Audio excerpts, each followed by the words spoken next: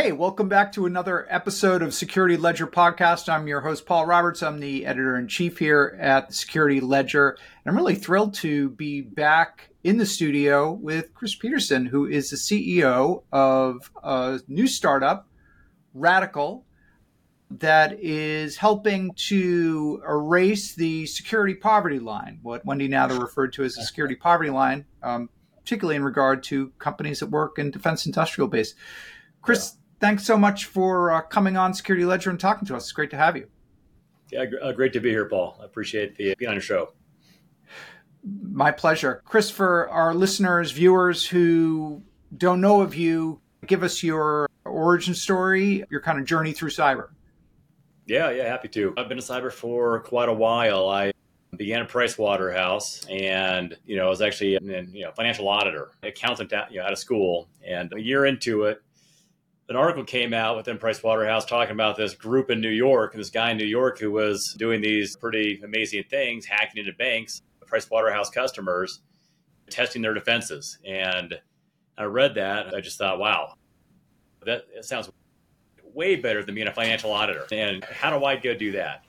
And that guy turned out, that's George Kirk, founder of CrowdStrike. And so he was the guy at Pricewaterhouse. I read that article. I was like, I want to go do what George is doing, and navigated into their EDP audit practice, which is early InfoSec. And then navigated from there into penetration testing. And in person, I began to build some tools. Like, what served me well in my career actually was laziness. I hated to do all this manual work, so I began to build tools and scripts to automate database audits. And I could now do an audit for database in 2 hours versus 40 hours. When I built the tool to automate war dialing. Back then we were doing war dialing, looking for modems. I built the tool to do that, and some automation analytics. Eventually, that got me to build the tool that was very early GRC with this guy, John Darbyshire, who then later went on to found Archer. But through that, E&Y then came after me, John Darbyshire, and a few other people. We formed E&Y's national practice. I'd say, just generally speaking, I've been very fortunate to have just somehow found doors in my career where on the other side there were really smart people to work with. And then E&Y was no different.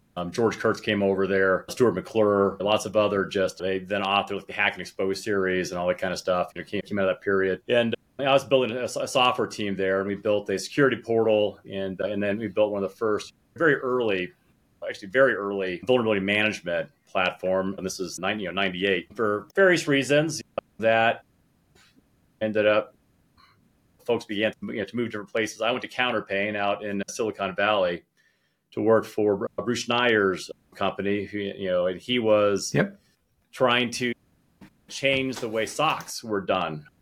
And Counterpane was really trying to pioneer the concept of an MSSP. And my job there was to run their network intelligence team and to help build out their back-end SOC infrastructure. And again, amazing people. And for me, that was also an MBA. I was employee 12. It grew to 250 employees in about 1 year. It was a rocket ship.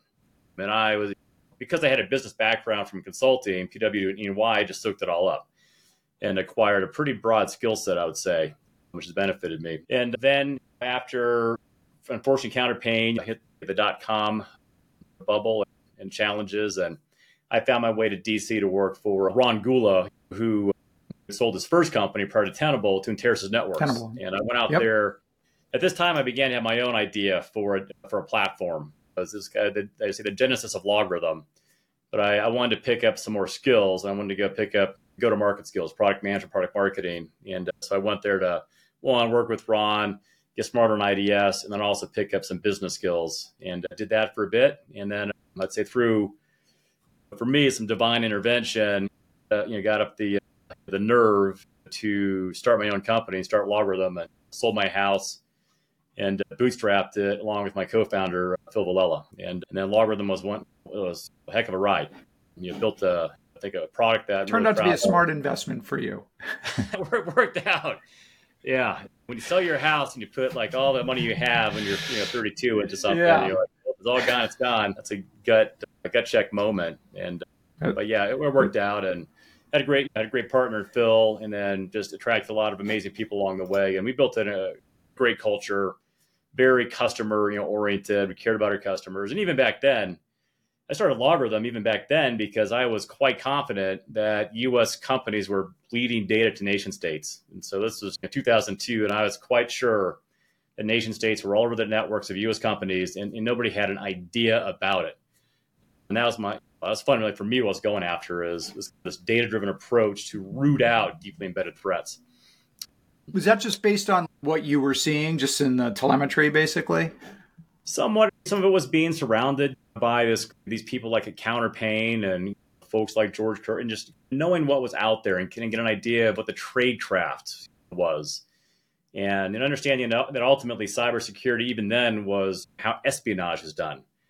And on my early part of my career, I learned on the IT audit side how to go look in LAN closets for wiretaps, right? And how to make sure that cathode ray tube monitors weren't pointed in a certain way so they could be monitored from a Van Eck device, right? 30 years ago, you could collect emissions off of a CRT monitor and capture screens from across the street. That's 30 years ago, right? So anyways, always on the tradecraft at a nation state level is somewhat beyond imagination, and there's valuable intelligence to glean. So why would they not be using it to steal our secrets?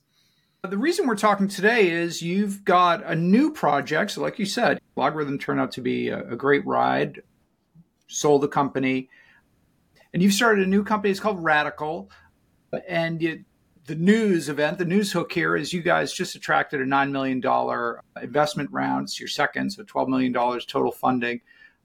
Tell us a little bit about RADICL and what problem you guys are solving. Yeah, sure. So, RADICL, the genesis of RADICL was a few things. One, for me, after I sold Logarithm, thought I was retiring, but really had the itch to build again. And also just SolarWinds, really pissed me off. And maybe we can talk a bit more about that later. But that game changer. And then the chance to work with my brother, who's a brilliant engineer, and also my good friend Dave, who went off and was a fighter pilot and wing commander. A chance to work with them and build something was very compelling, especially for an important purpose, which is to protect a underserved part of our economy, which are these small and medium-sized businesses who are serving as part of the defense industrial base supply chain and providing critical infrastructure, where I know just from experience how hard it is to actually protect an enterprise. And then SolarWinds just reinforce that in terms of if FireEye, Microsoft, Treasury can't protect themselves, how is an SMB going to do it when they actually face the exact same class of adversary? And so that was really the motivating driver to go do this. And we chose SMB because there's a very hard problem. It's one that not many people want to go after and try to solve because it's generally not where you go when you start a company, try to go help the SMB market out. But this problem needs to be solved, and we believe we can solve it. So this space, SMBs, small, mid-sized businesses serving the defense industrial base, what types of companies are we talking about? Are these all in weapons research, or is it just a broad spectrum of companies? And what's the sort of generic profile of one of these companies? It really does run the gamut. And when we say SMB, we're talking companies, at least for us and who we're trying to focus on, sub 500 employee companies. These are companies that they might be employee training, staff augmentation, hospitality, things like that. But then, of course, there's companies that are doing advanced manufacturing. They've gotten some schematic to produce some part, which is very advanced, and they're stamping them out. Or they're designing new technology, propulsion systems, stealth engines, stealth technologies, materials that go into various weapons, guidance systems, et cetera. And those are the companies that are in the crosshairs of nation states for espionage. China's got they're and Russia as well, but they have programs and intentions around accelerating aspects of their defense industry and their economy, and these companies have a lot of valuable IP towards that end. And this goes back decades, like you were saying, certainly back turn of the century, turn of the millennium, if not before. Funny that all those Chinese jet fighters look an awful lot like the stealths and the F-16s, right? Yeah, that's right. Yeah, it has been happening for a long time. And the thing the DoD knows it is, they've rolled out CMMC, Right. cybersecurity certification. And unfortunately, it's just gone slowly, which is not, good for anybody really. And also, I've got back in the kind of just as a radical, a buddy of mine that I met in my neighborhood is the CEO of a space company. And so when I was, sitting around in my quasi-retirement phase, we'd have a beer and be like, "Hey, man, I get the FBI coming by and just saying, be careful that they're seeing indicators that we're being targeted. What do you know about this?" And we kept talking like, "Hey, I got other buddies, same thing. FBI is showing up saying, you guys better be careful. You're being targeted. Here's some things you might want to think about doing." Was that social engineering attacks? Their employees being profiled and targeted? What types of things generally were you hearing about? I think it's all of the above. I think threat actors are only going to use what they need to use to get in, and most of these companies are, woefully undefended. So a lot of it is going to be your standard phishing attacks because it's a very easy path in the door. But it can get certainly more advanced from there. I think it's kind of your typical basket of attack methods, where based upon your defenses, they just keep ratcheting up the sophistication until they eventually get in. So RADICL offers what you call extended threat protection, XTP. Really cool concept. Could you just describe what XTP is and how it aligns with maybe some of the acronyms we're familiar with? EDR and... Yeah, in terms of XTP, there's no acronym that we could look at and align with. We are XDR because we're building a platform that can detect broadly the broad spectrum of threats and respond to any of them. But we're also going beyond that into attack surface management. So our model, our philosophy is what you really need is you need that pervasive detection, pervasive response. But you also want to be shrinking the attack surface constantly over time. Make it harder for that first foothold to be realized and then harder for any additional ground to be gained, if there is that first compromise. And so that's why we come at it from have the XDR component delivered as a managed offering, managed delivery. And then also then the attack surface side, where that is, both vulnerability management, understanding where are your software vulnerabilities, your configuration weaknesses, and remediating those across time. So hardening the environment, and then also hardening your people through security awareness training. And we think those are the things that are very hard for SMBs to do because they're very expensive to do in terms of technology and staff. But they are ultimately, I think, the protective shielding you need to put around what we would call kind of your basic IT security controls to mitigate weaknesses in that control infrastructure. There's always weaknesses. Your preventative controls, process, policy never is implemented 100% ideally. And so we come at it from let's keep locking the environment down more over time, incrementally risk adjusted, and then put a layer of monitoring across everything. We're also deploying what we think is best in class endpoint protection in CrowdStrike. And that's part of also what we do is we deploy that, manage it. We do things with it that are unique to what we can do with that technology as well. And that gives us both the best in class protection as well as then that full EDR forensic capability set as well, on top of the other monitoring that we do. Key to your offering is this thing called the VSOC, Virtual Security Operations Center, Right. which you talk about as being really AI powered in many ways. I think we're all pretty used to MSSPs and the idea that they're managing multiple accounts from a common infrastructure. But so talk just about this VSOC concept and how that's a little bit different from the typical MSSP model. Sure. Yeah. So when we approach this problem, I think the fundamental challenge that we have, right? So our goal really is to take what we call strong enterprise grade cybersecurity, bring it to the SMB, where that enterprise and the components of the enterprise grade really are the things that often live in a SOC. Your monitoring, your vulnerability management, some of your higher tier capabilities. And we need to do this at a price point that is attainable to this market. And we also need to do it in a way where we make it incredibly easy for these businesses, because most of these businesses don't even have a single dedicated security person. And so it needs to be something that is turnkey, simple, easy, and also affordable. And so the VSOC, that is our delivery components, how we actually deliver this platform to the customers, where it is a hybrid model of automation, analytics, and AI-driven decisions and workflow, where over time we want those AI-driven decisions and workflow to take on and take over as many of the human-driven workflows as we possibly can. But the best way to train a machine on what it should do in a given situation is to allow it to observe people across time. We will be building our models, training models side by side with our human operators who are also delivering it. And where across time, our pace accelerates, our automation accelerates, and then our ability to, as we scale up, have fewer human operators required, allows us to then reach that target price point.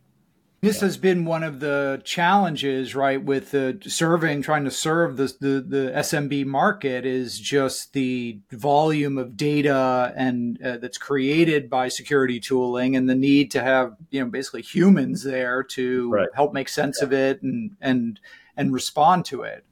So many people have talked about this. AI potentially could be a game changer that way by making it possible to manage that data with many fewer people and much less overhead.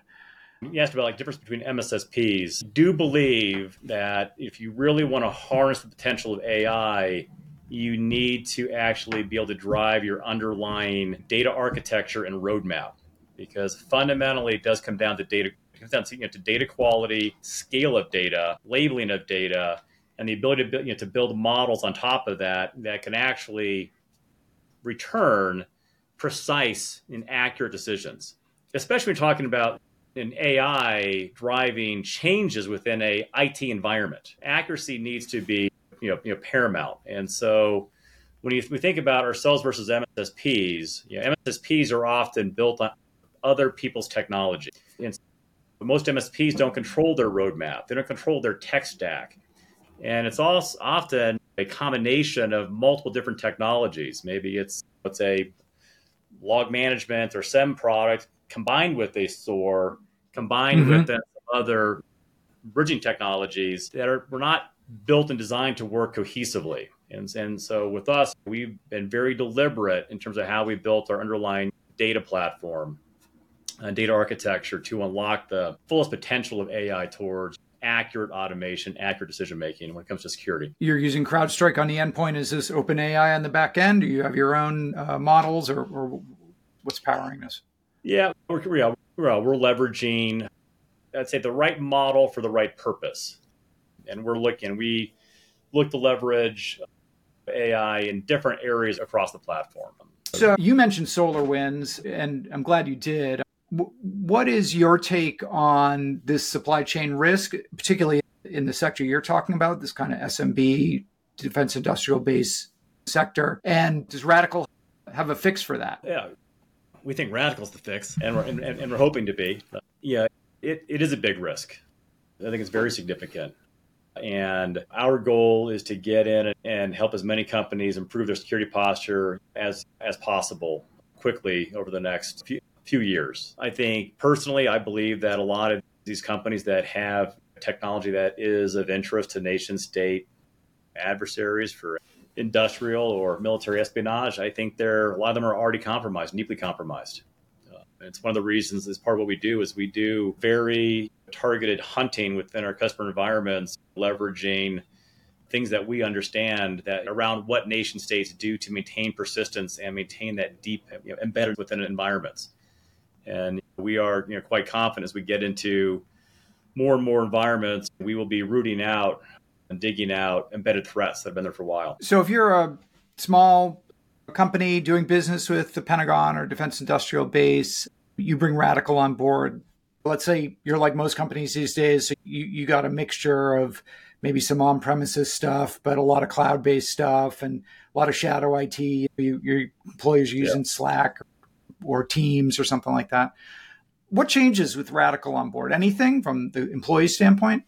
We've tried to keep it very low impact in terms of the onboarding experience for a number of reasons. One, the more friction there is to onboarding, the less likely a company is going to be interested in going through that experience. Also, the more expensive it is for us to onboard every customer, which then impacts our pricing structure and the amount we have to charge. And as we've looked at it, we've approached it from the perspective of how do we get the most bang for the buck and make the onboarding very quick while also providing a very good level of security quickly. And for our core offering, which is how we get going with customers, that is going to be us deploying CrowdStrike, which is a very easy technology to deploy and roll out. And then we do everything. Really, all the customer has to do is just push it out, install it, which is very easy. And from there, we've got it all. And then we also tie in with things like O365 or Google Workspace, right? Which then gives us visibility into a lot of information about the company, who's logging in, where they're logging in from, where they're accessing. We get visibility into email for looking for business email compromise, things of that nature.